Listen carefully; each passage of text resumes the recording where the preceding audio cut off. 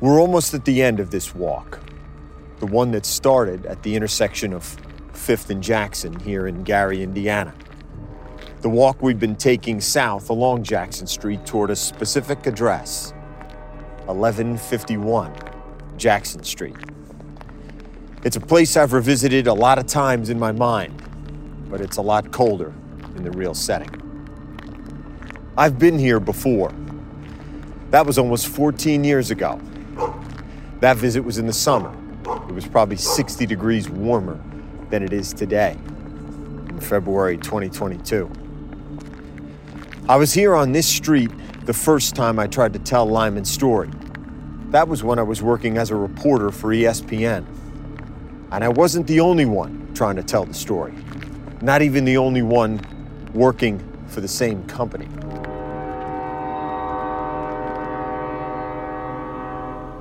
This was a really big story for me, and I was haunted by Lyman Bostock. And I don't know why, but I really was. I was haunted by Lyman Bostock, and I really wanted to write this story. That's the writer and author Jeff Pearlman, who was also working on a story about Lyman and about Leonard Smith, the man who killed him. Pearlman is a New York Times best-selling author many times over. He's also an outstanding reporter. And the more he reported on this story, the more his admiration for Lyman as a player grew. Lyman Bostock was just a really, really good hitter. Like a really, really good hitter. He wasn't quite Carew at that point. He wasn't quite a Tony Gwynn, but you could see him heading in that direction where he would have been a guy who put together a bunch of 320, 330 seasons, 210, 215 hit kind of seasons, a bunch of all-star games. Pearlman also learned more about Lyman as a man. His reporting unearthed different anecdotes, ones I'd never seen anywhere before or since, including this story about the Yankees trying to recruit Lyman informally after he left the Twins and was a free agent. It's after 77, and Lyman is mowing his lawn, and a limousine pulls up. And the Yankees did this kind of stuff. A guy shows up, and he looks like he's a hitman. He's wearing sunglasses and a suit. Lyman Bostock has no idea who he is, and the guy's basically like, I'm with the Yankees. I'm going to hand you this check for $200,000. You don't have to sign with us, but if you want to, great. It's just in good faith. He wasn't going to take $200,000 from the Yankees, not sign with the Yankees, and cash a check. It just wasn't who the guy was. Pearlman's story also came with discoveries and details about Lyman's death. Details that only made it more heartbreaking. In one example, Pearlman discussed finding a man who was in the ICU at Mercy Hospital the night Lyman was brought in, after he was shot. He was a guy, he was in Indiana. He had been in the hospital because he got crushed between two railroad cars. He's in the hospital for a long time, and one day they bring in this patient. They wheel him in, and he doesn't look good, and he's covered in blood, and he has bandages, and his forehead is all taped up. And Paul says to the nurse, ma'am, who is that guy? And that's Lyman Bostock. She's like, who? And he's like, I think he's one of the best hitters in the American League. And his bed is next to Lyman Bostock's bed, and he's hooked up to a monitor, and it's beep, beep, beep. And this guy said he actually, all of a sudden, it goes beep. And the people come rushing in, and he was the witness to Lyman Bostock's death. And the story of Lyman's death led Pearlman to the same place it led me, and to the same person. He wanted to find and talk to Leonard Smith. Pearlman found out where Leonard was living, in the same 3-story brick apartment building he'd been living in for the last 30 years, 1151 Jackson Street. Pearlman found the address and drove there. And I was sitting outside his house, and I remember it was this really rundown building in the middle of nowhere in Gary, Indiana, which is not a very safe city. And I remember sitting out there and just sitting and debating whether to knock on his door, and really, really nervous about it. And I would open the car door and close it, and open the car door and close it. And I finally decided I'm not doing it. I'm not doing it. And I've never not knocked on a door since Leonard Smith's house. I swear to God, I've never not knocked on a door because I was so freaking mad at myself seeing you get to talk to Leonard Smith. And I really kept thinking, like, if this guy's going to shoot me, nobody's going to find me for 5 or 6 days because it's just, the grass is overgrown and it's the middle of nowhere. But I've always regretted, in a very strong way, regretted not knocking on Leonard Smith's door. I didn't knock on Leonard's door either that summer day when I was there in 2008. But I didn't have to. Leonard pulled up outside in his faded blue 4-door sedan. He was coming home after shopping for groceries. I knew right away it was him. But the encounter unfolded in a way I could not have imagined, in a way I've never really forgotten. It's a moment I mishandled, and one I've regretted ever since. Excuse me, Leonard? Yes. I'm Tom Rinaldi. What's up? I'm a reporter with ESPN, Leonard. No, this was another guy who gave you a call, Leonard. Listening back to it now, I sound so nervous. And I was. I even said my own name awkwardly. Not that it mattered to the man I was talking to. The man who murdered Lyman Bostock. I don't want to talk to you. I have no comments. Thank you. Goodbye. Leonard. Goodbye. In the more than 150-year history of Major League Baseball, only one player has ever been murdered during a season. This is the story of that player, of that murder, and the story of what happened to the man who murdered him. For Fox Sports Audio, I'm Tom Rinaldi, and this is Wesley, the story of the life, career, and death of Lyman Wesley Bostock.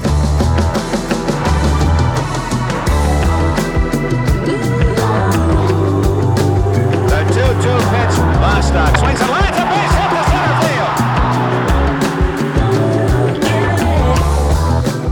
field. I wanted to kill him. He's lucky he didn't get killed. It's the biggest miscarriage of justice that I personally have ever written about.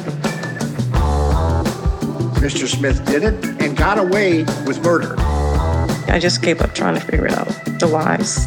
He had to live the rest of his life in hell. And I don't know to this day that he thinks that he committed a crime.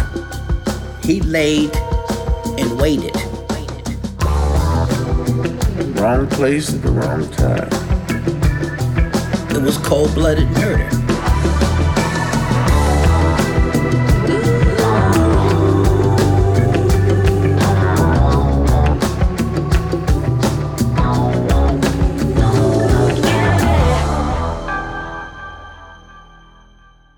Hey folks, it's your man, Keyshawn Johnson here to talk about Angie, formerly known as Angie's List, your go-to home services. Marketplace for getting all your jobs done well. Now you might be wondering, what exactly is Angie? Well, let me tell you, it's the nation's largest home services marketplace, connecting over 150 million homeowners with skilled professionals to tackle any project, big or small. As a homeowner myself, I always have things I want to work on for my house, whether it's general home renovations or fun projects like putting in a pool. With over 200,000 pros in their network, Angie makes it a breeze to research, compare, and hire pros, ensuring every job is done well. Whether you're fixing a leaky faucet or planning a full kitchen renovation, Angie's got your back. And get this, folks. Angie's pros aren't just any old contractors. They're your neighbors, often running small businesses right in your community. Plus, they've been rated and reviewed by others in your area. So you know you're getting quality service. So why stress over home projects when you can turn to Angie? From finding the best price to scheduling a pro at your convenience, Angie's got you covered every step of the way. So get started today at Angie.com. That's Angie.com, or download the app today to get started on getting all your jobs done. That's Angie, your trusted ally in home services. Episode 7. Hello, Leonard. All rise. Lake County Criminal Courthouse, November 1979. When Judge James Kimbrough prepared to read the verdict to all gathered in the chamber, the room grew quiet. Most had a clear expectation of what they would hear. In the case of the state of Indiana versus Leonard Smith, charged with the murder of the California Angels star Lyman Bostock, a case that included eyewitness testimony directly identifying Smith as the killer, and a case in which the defense never denied that Smith had fired the shotgun blast that took Bostock's life, most thought Smith would be spending decades, if not the rest of his life, in prison. That's not what happened. Ladies and gentlemen of the jury, I understand you've reached a verdict. And the foreperson, yes, we have, Your Honor. The court hereby renders the verdict on count 1, murder. We, the jury, find the defendant not responsible by reason of insanity. That's Jack Crawford, who prosecuted the case and knew what the verdict meant. Not guilty by reason of insanity. Leonard Smith, overcome with jealousy and anger toward his estranged wife, was not responsible for his actions the night of September 23, 1978. And so, not legally responsible for killing Lyman Bostock. Shock in the court, even amongst the court staff. A thought that this is not good for our community. This is not justice. The jury at that time, they did not know what the result of a not guilty or not responsible by reason of insanity verdict would be. They may have thought that this person goes to a mental institution for the rest of his life. And that probably would have been some fairness in the case. I think they might have been surprised that this guy could be back in the community in 3 months. There seemed no way to add to the pain that Lyman's family was already feeling. But this created a different kind of anguish. Carl Crawford was Lyman's cousin, who considered himself to be more like a twin. The two were born on the same day in the same hospital and often celebrated their birthdays together. Crawford was stunned. I thought that, that he was going to get the chair. I just thought that he was going to, right off the bat, he was going to get the chair. Why did you think that, Carl? Because it was cold-blooded murder. He tried his best to kill his wife and kill someone else. And so, and it was no ands and buts about it. He knew what he did. He laid and waited. He laid and waited. He thought about it. He waited for that. And as soon as the opportunity that he got, that's when he did that final shot. Lyman's widow, Yuvine, had not attended the trial in person, believing it would be too difficult on her emotionally to be there. She stayed back in Los Angeles, getting updates from the family. Every day was almost a low point. He's not there. And my world and my life as I knew it was flipped upside down. It just changed everything. So that trial in my world at that time was not a priority. When Yuvine heard the verdict, she was also stunned. But her mind went beyond that moment. To her, Leonard was a man who'd been accused of striking his wife and pulling a gun on her. He was a man who'd been subject to a restraining order in the weeks prior to the shooting. Part of me that thinks people have to be crazy to get to that point. My anger was that the situation was allowed to get to that point and the system failed. He should have been restrained. He should have been locked up way before. That should have never happened. I mean, he was the perpetrator, of course, and, that bothers me, but it's so much bigger than the person.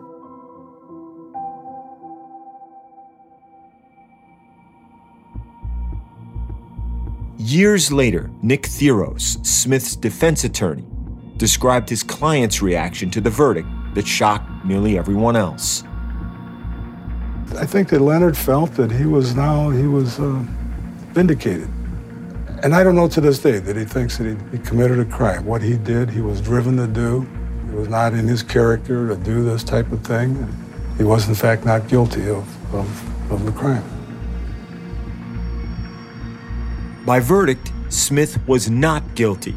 He wasn't going to prison. But he wasn't going free either. Not yet. Instead, the court sent him to the Logansport State Hospital in Indiana, for what would be 180 days of psychiatric evaluation to determine whether he should be permanently committed. At the time, Jack Crawford, who prosecuted Smith, told reporters he believed Leonard was dangerous and a threat to the community. He's not been convicted of murder, but technically he is a killer. And from all we know about Mr. Smith, we never truly felt he was insane. That's as we argued at the trial. But we always felt that he was a dangerous person.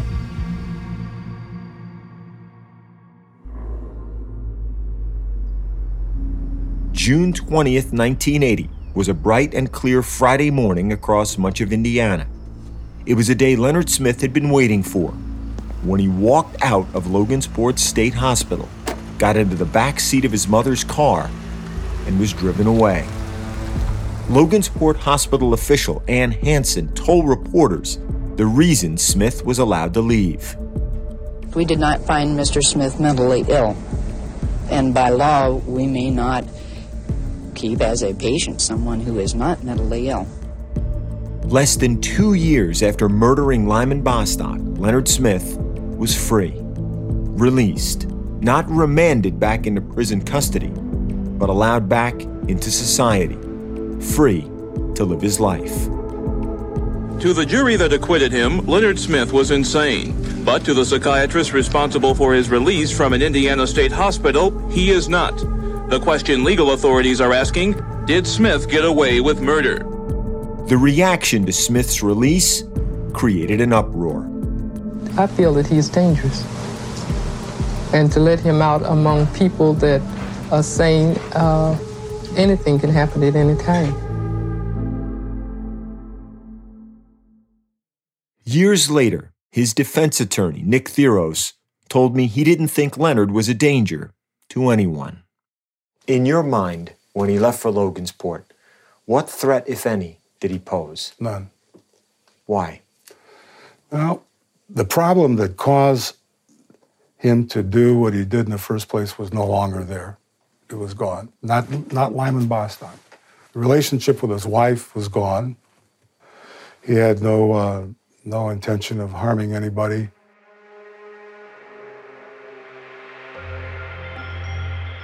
To many, the case was an outrage. Smith had beaten the system, using a legal loophole that allowed him, in the prosecution's view, to get away with murder. The Indiana legislature apparently held the same view. Less than 6 months later, a new statute went into effect. Instead of being judged not guilty by reason of insanity, a defendant could now be found guilty but mentally ill, meaning if an offender was no longer judged insane, he would not be sent home. He'd be sent to prison to serve the rest of his sentence. That change to Indiana law came as a direct result of Lyman's murder and Smith's case. Again, former prosecutor Jack Crawford. It was the beginning of a wave of that kind of legislation across the country, because shortly after that came the John Hinckley acquittal for shooting President Reagan, and just an attitudinal change across the country that there ought to be another option where a person could get mental health treatment but still pay a price for their acts. And that became guilty but mentally ill. And it was passed by the Indiana legislature in March of 1980, about 6 months after the verdict.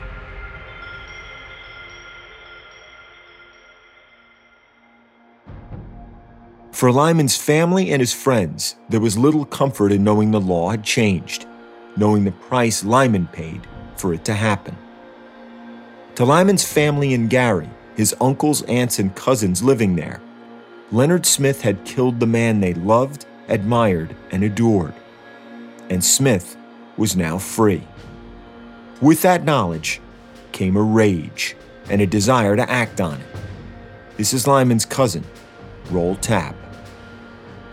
We have family members who was prepared to do violence against the gentleman who did. This was a devastation to the family. One of us was lost in that way. This was a moment in time where, repercussions can happen that you can just sense that This is the only way we can make things right.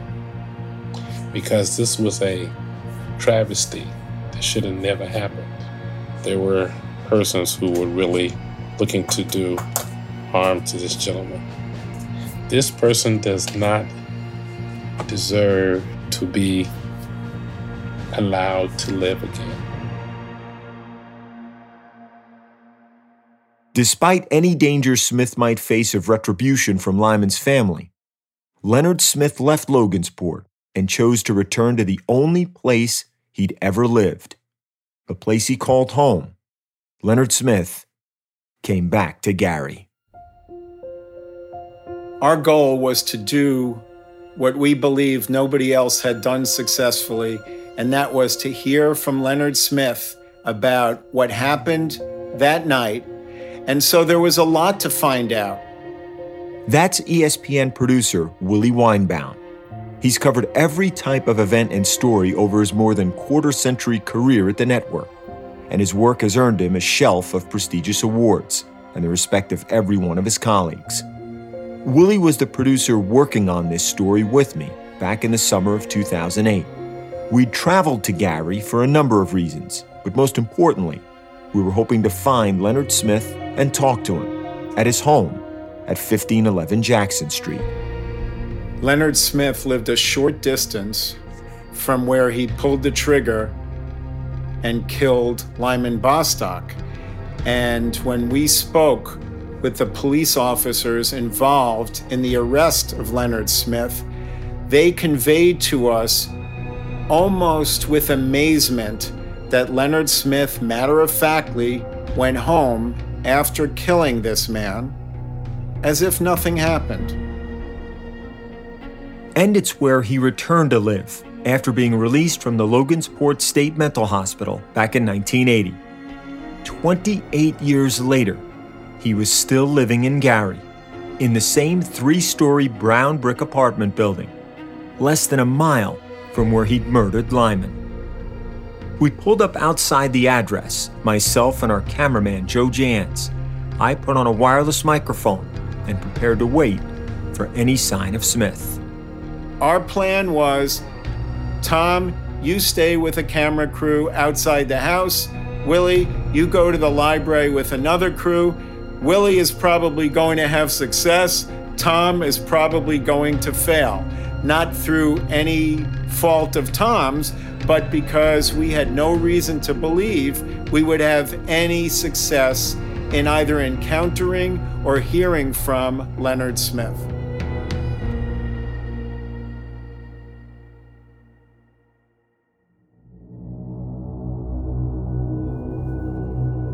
We talked to neighbors and asked them to describe Leonard, to give us an idea of what he looked like. A short time later, a man fitting that exact description pulled up in his blue Buick sedan, back from a trip to buy groceries. Excuse me, Leonard? Yes. I'm Tom Rinaldi. What's up? I'm a reporter with ESPN, Leonard. No, this was another guy who gave you a call, Leonard. His name is Jeff. I don't want to talk to you. I have no comments. Thank you. Goodbye. Leonard. Goodbye. Watching and listening to the encounter back now, half of me wanted to meet Leonard. The other half, I suppose, hoped not to. So when we started off this way, with Leonard immediately telling me he wanted nothing to do with me, I should have been much better prepared to respond. I wasn't. Leonard, we talked to your attorney. I know he reached out to see if you... Do you understand English? I do. Let me just... Goodbye. I'm through with you. Let me just say... No, I don't want to hear it. Goodbye. It's so obvious now. Why would he want to talk to me? Smith had been free for the last 28 years. After his first trial, he'd never spoken publicly to anyone about what happened the night he killed Lyman. And he certainly didn't want to talk to me about it either. Do you have anything to say, Leonard, about what happened? Nothing. No comment. Nothing to say about what happened 30 years ago. You don't understand English. You don't understand English. As Smith got out of his car, I was struck immediately by his physical condition.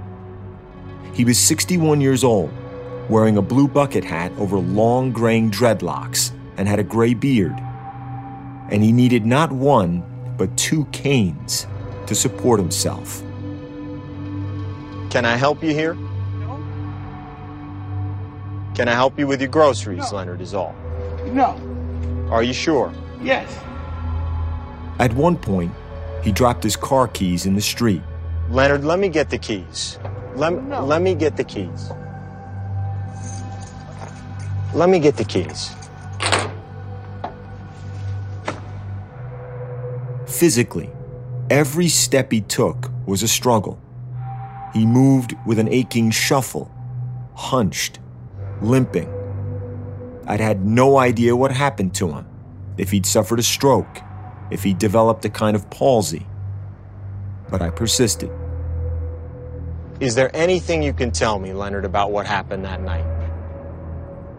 From your point of view, not to let somebody else speak for you, but from you directly, about why it happened. I almost sound like I'm pleading, hearing it now. At this point, Leonard's grocery bag was on the roof of his car. He had canes in both of his hands. I had no idea how he'd get the groceries inside, so I offered to help him.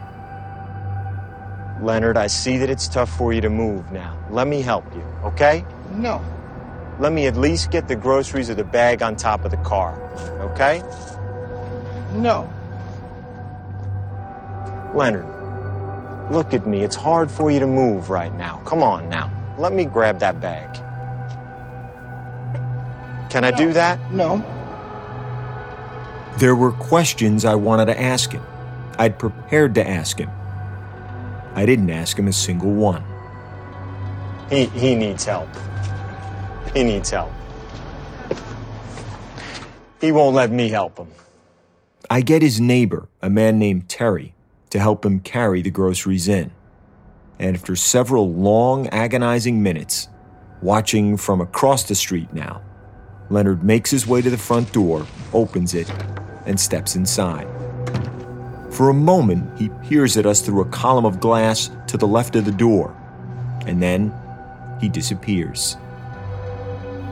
I ended up offering to help carry some of Leonard's groceries to the door, trying to help the man who murdered Lyman Bostock. I don't know why, other than that it seemed like the only thing to do.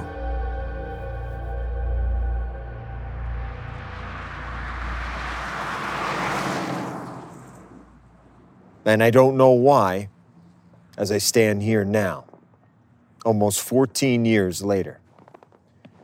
I wish the encounter had gone differently.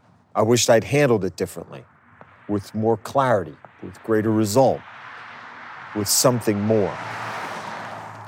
Whatever weight he carried, whatever guilt he felt for the crime he did commit, for killing Lyman, he never shared it. For Lyman's widow, Yuvine, Smith served a sentence not handed down by any court.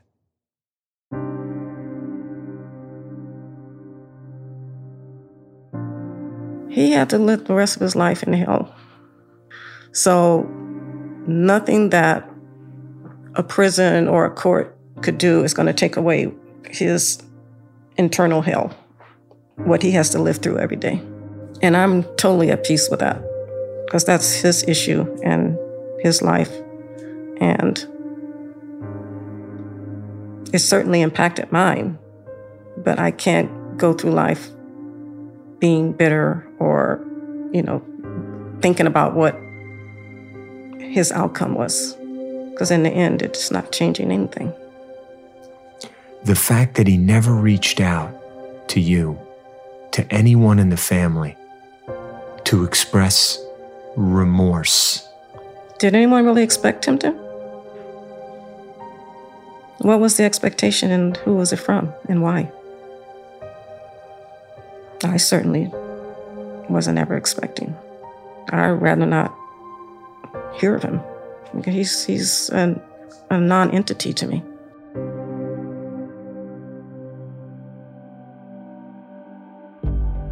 I understood Uvine's feeling, and it would always be different than mine, for reasons infinitely more personal and more painful. Still, I wondered, what became of Leonard Smith? How did he live the rest of his days? And who or what was inside 1511 Jackson Street as I stood there on a frigid winter day in 2022? There was only one way to find out. I think we ought to try to go in. It's open.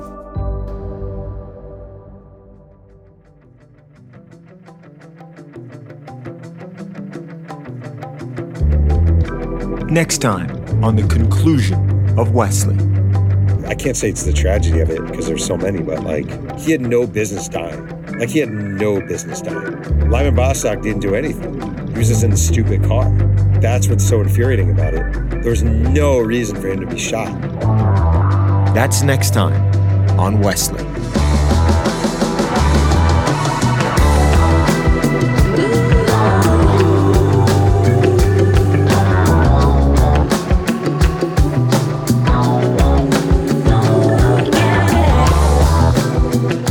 Wesley is produced for Fox Sports Audio in conjunction with Blue Duck Media.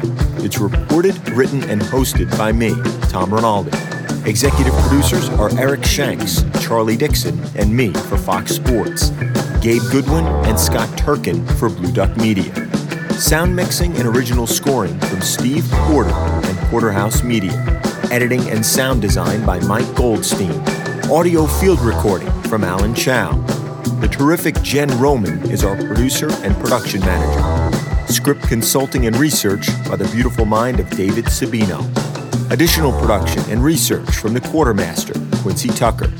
Production support from Jonathan Berger, Matt Engelberg, Michael Vader, and Ben Redmond. Special thanks to Uvine Whistler and her family, the Lyman Bostock family, the incomparable Willie Weinbaum, Major League Baseball, and ESPN.